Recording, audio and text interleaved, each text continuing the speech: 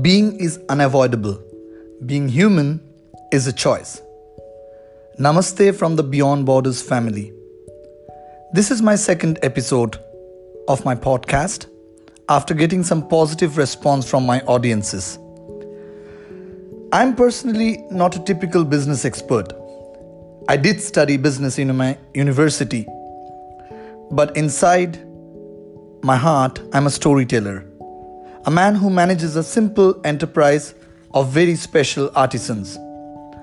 I thought my voice won't reach so far away to so many countries: Australia, Canada, UAE, Europe, and few others. I was really nervous. I raised up my voice in my first episode of my podcast, not because I can shout, but so that those without a voice can be heard. And thank you very much. Some of you have responded. Today, next few minutes, I'm going to take you guys on a beautiful journey, which is a love story. A 15 years old dream and a story of struggles, ups and downs. In fact, a lot of downs and a few ups. In the historical streets of South Asia. In the year 2005, after doing all those stereotype rituals suggested by the society, family, my parents, the government, like having a house, a car, a show-off lifestyle, some not so great relatives, a fake corporate job, and a few good friends, I realized for the first time in my life, this is exactly what I don't want to do in life. But then, being born in a country like India, with currencies like rupees, you can't make big steps out of the country. And at the same time, the biggest reality and the truth in life, which I realized was having a weak passport, like an Indian passport. Only 2 countries were welcoming me. I realized for the first time, in a sarcastic way, we all are equal only inside a meditation ashram or a yoga retreat center, not in front of the high commissions, embassies, or the immigrations. My value was zero for those high-end developed countries. Only thing they valued was the hundreds and thousands of dollars in my bank account. Nothing else mattered.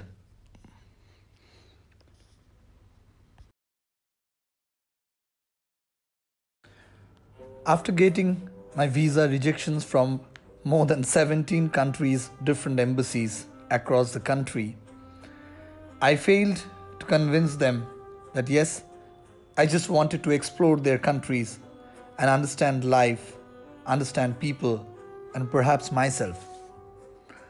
So I started exploring art, artists, craftsmen, weavers, silversmith, and quite a lot of creative people who were in the remote and rural parts of India, Nepal, Tibet, Bhutan, Bangladesh, and Myanmar. I'm not a confident person.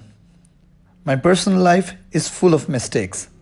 Perhaps this quality made me understand the pain of those making less than $5 a day and living life like no one. I wanted to make a community of creative artisans who have never been respected, appreciated, and given any type of values.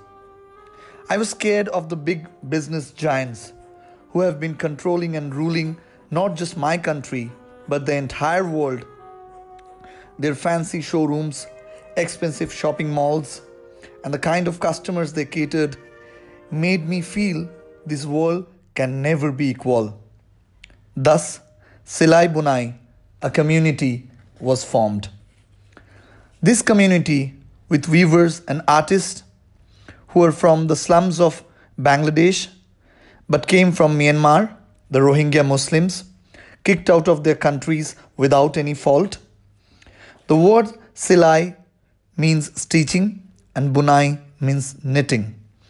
And we thought the only path to conquer poverty and hunger is livelihood training and artisan empowerment.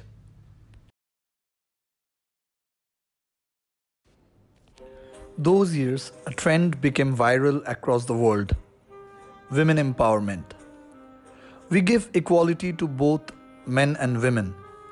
Though it sounded better, and some brands capitalized the concept and sold more products overseas, highlighting features like CSR, corporate social responsibilities, fair trade, women empowerment. But in my eyes, what about those thousands and millions of men who are still victims of the society, system, God, or law? Hunger or poverty doesn't make any discriminations between men and women. There are thousands every single day in Bangladesh, Nepal, India, and surrounding countries. Till date, they go to bed without any food in their stomach, in spite of being the most talented craftsmen or artisans of the world. And there is absolutely no difference between the men and the women when it comes to art, craft, or creativity. It's true that women expertise in weaving. The history of weaving in India goes back to 5,000 years old.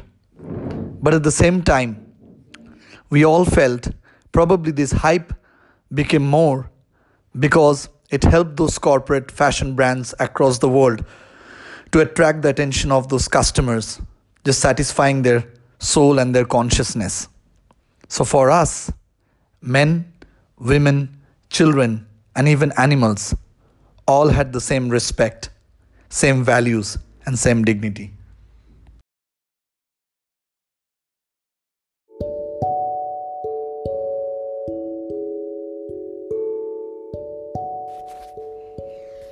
In these times of fear, uncertainty, and corona attack crisis, a real social crisis, quite a few social enterprises, they've sent us emails and WhatsApp messages from different parts of the world. That was indeed a real pleasant surprise. After listening to our podcast, quite a few individual small business owners, they showed interest in our stories and what we are doing and wanted to support us in these times of this huge epidemic. It gave me the strong belief and conviction in my heart that humanity still exists. Now, I just wanted to make things simple and give some information to all our interested audiences. If at all in the next few days they are interested to partner with us in this green revolution and also supporting these refugee communities in 4+ countries. The process we work is quite simple. As in my first episode, I have cleared that we are not tech experts. Our orders mostly comes via email and sometimes after a few calls via Skype or WhatsApp. We accept payments through the old school bank transfer. We do have facilities of a PayPal. Now, of course, because every product is unique, every community is different, we can't sell in retail because it's a cost issue. There has to be a minimum order quantity. Apart from that, our shipping process is pretty simple. Either we ship via government post, or if there's a time constraint, 7 days or 10 days delivery, we use FedEx and DHL. Now, few of the interested buyers, or let's say online store owners, they wanted to know if we sell online or not. That's exactly what we were interested to communicate. We get orders from people from US or Australia who have their own stores in Amazon, eBay. There are partners who are working with us for the last few months who have their own Shopify store, Etsy store, even their own marketplace in Alibaba or the Japanese marketplace Rakuten. We have individual social buyers from Walmart, New Age, Sears, but we do not have a presence in these marketplaces. So that's kind of an opportunity.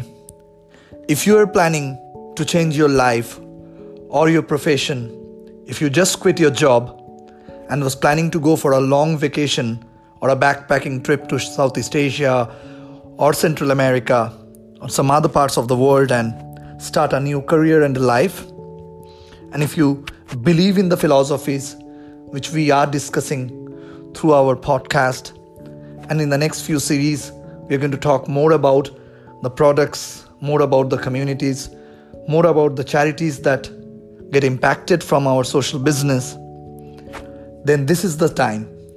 This is the time to do more research and development. This is the time to call us, have a discussion with us, know us better, get advices from us, how we can partner, how we can collaborate, and how we can create a sustainable business in your respective countries. We are working on our websites. We are working on 2 to 3 social platforms. In a couple of days' time, we're going to have our brand new Instagram page. We're going to have a Twitter page and of course a Facebook page at the moment. At the same time, if you are new as a buyer, or let's say a new business owner, you could be a meditation instructor or a yoga teacher or somebody who believes in wellness and Ayurveda and wants to start their own brand, feel free to discuss with us. We are not experts, but in the last 10, 12, 14 years, we have explored a lot of cities, a lot of villages, a lot of communities with amazing products. We would love to guide you. Because we are not perfect and we don't believe in perfection, there's absolutely no problem to make mistakes.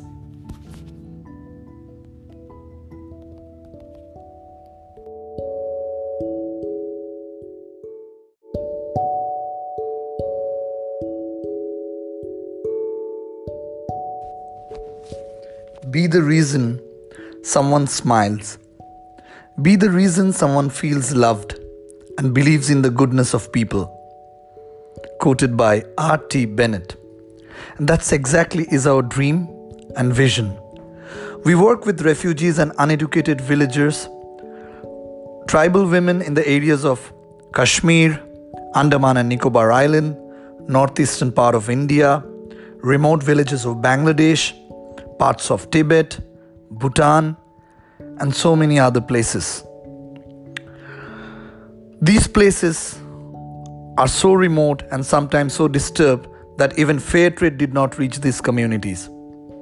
Hence, fair trade certification for most of our refugee artisans is in fact a luxury. Few social buyers yesterday contacted us and they were interested to know if we are a fair trade certified company. The answer is no, we are not. And we don't have any plans to get that certification. Why not? Well, having the privilege to explore through more than 125 different villages and districts of 5 different countries for the last 11 to 12 years. As I started the conversation saying that I am not a typical businessman, but if I came to this social business, it was because these communities deserve to live a better life. And the charities that we impact, the animals, the children, and of course the environment causes, they deserved the accumulation and the support of finances. And that's exactly the power of entrepreneurship came into picture. So having this 10 or 12 years of experience, what I saw, fair trade is not so fair, at least in some parts of Asia. These conferences that takes place in Thailand, Nepal, India, most of these fair trade brands, which are parts of Asia, they participate. One question always made me a little bit uncomfortable. These conferences usually takes place in a 4-star or 5-star property.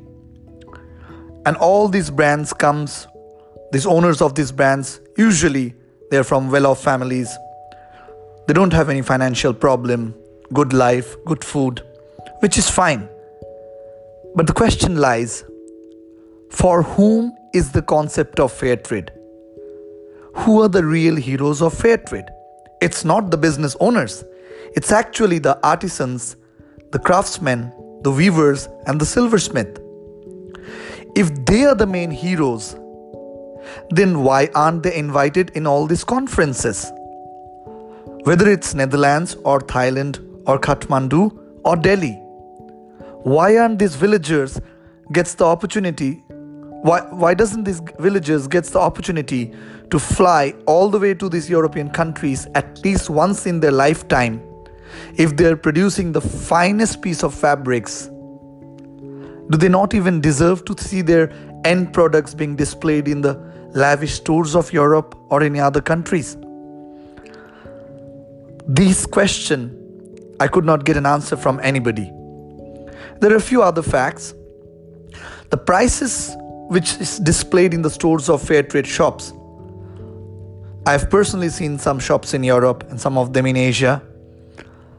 To be very honest, they doesn't really look so fair. The end question is, do the money actually goes to the artisans or weavers? For our artisans, the fair trade certification is not cheap. It's expensive. It's a couple of thousands of dollars. Last but not the least, the process is not at all simple. Now, I do understand and respect the concept why fair trade started, and of course for the interest of these people, because for last 2 to 3 decades, a lot of rich and unethical business people have exploited these artisans year after year. But then again, the question lies, in a country like India, where the fair trade policy says that if a small startup business wants to get fair trade certified, the system is that an existing fair trade company, they decide whether the other brand is eligible to get the fair trade certification or not. And sad to say, quite a few of these fair trade companies, they are very bureaucratic in nature. And I personally have visited few of them. And with our kind of artisanship, the refugees who are working, they're really not so educated or knowledgeable enough to understand these complicated policies and so much of paperwork. Looking at these situations, we decided to keep life simple. There are already a lot of problems in this artisan's life. We don't want them to run between one place to another place just to get a piece of paper which proves the entire world that these products are ethically made. There are way better ways to bring it in front of humanity and the world. Hence, we are not fair trade, but our products are fairly traded.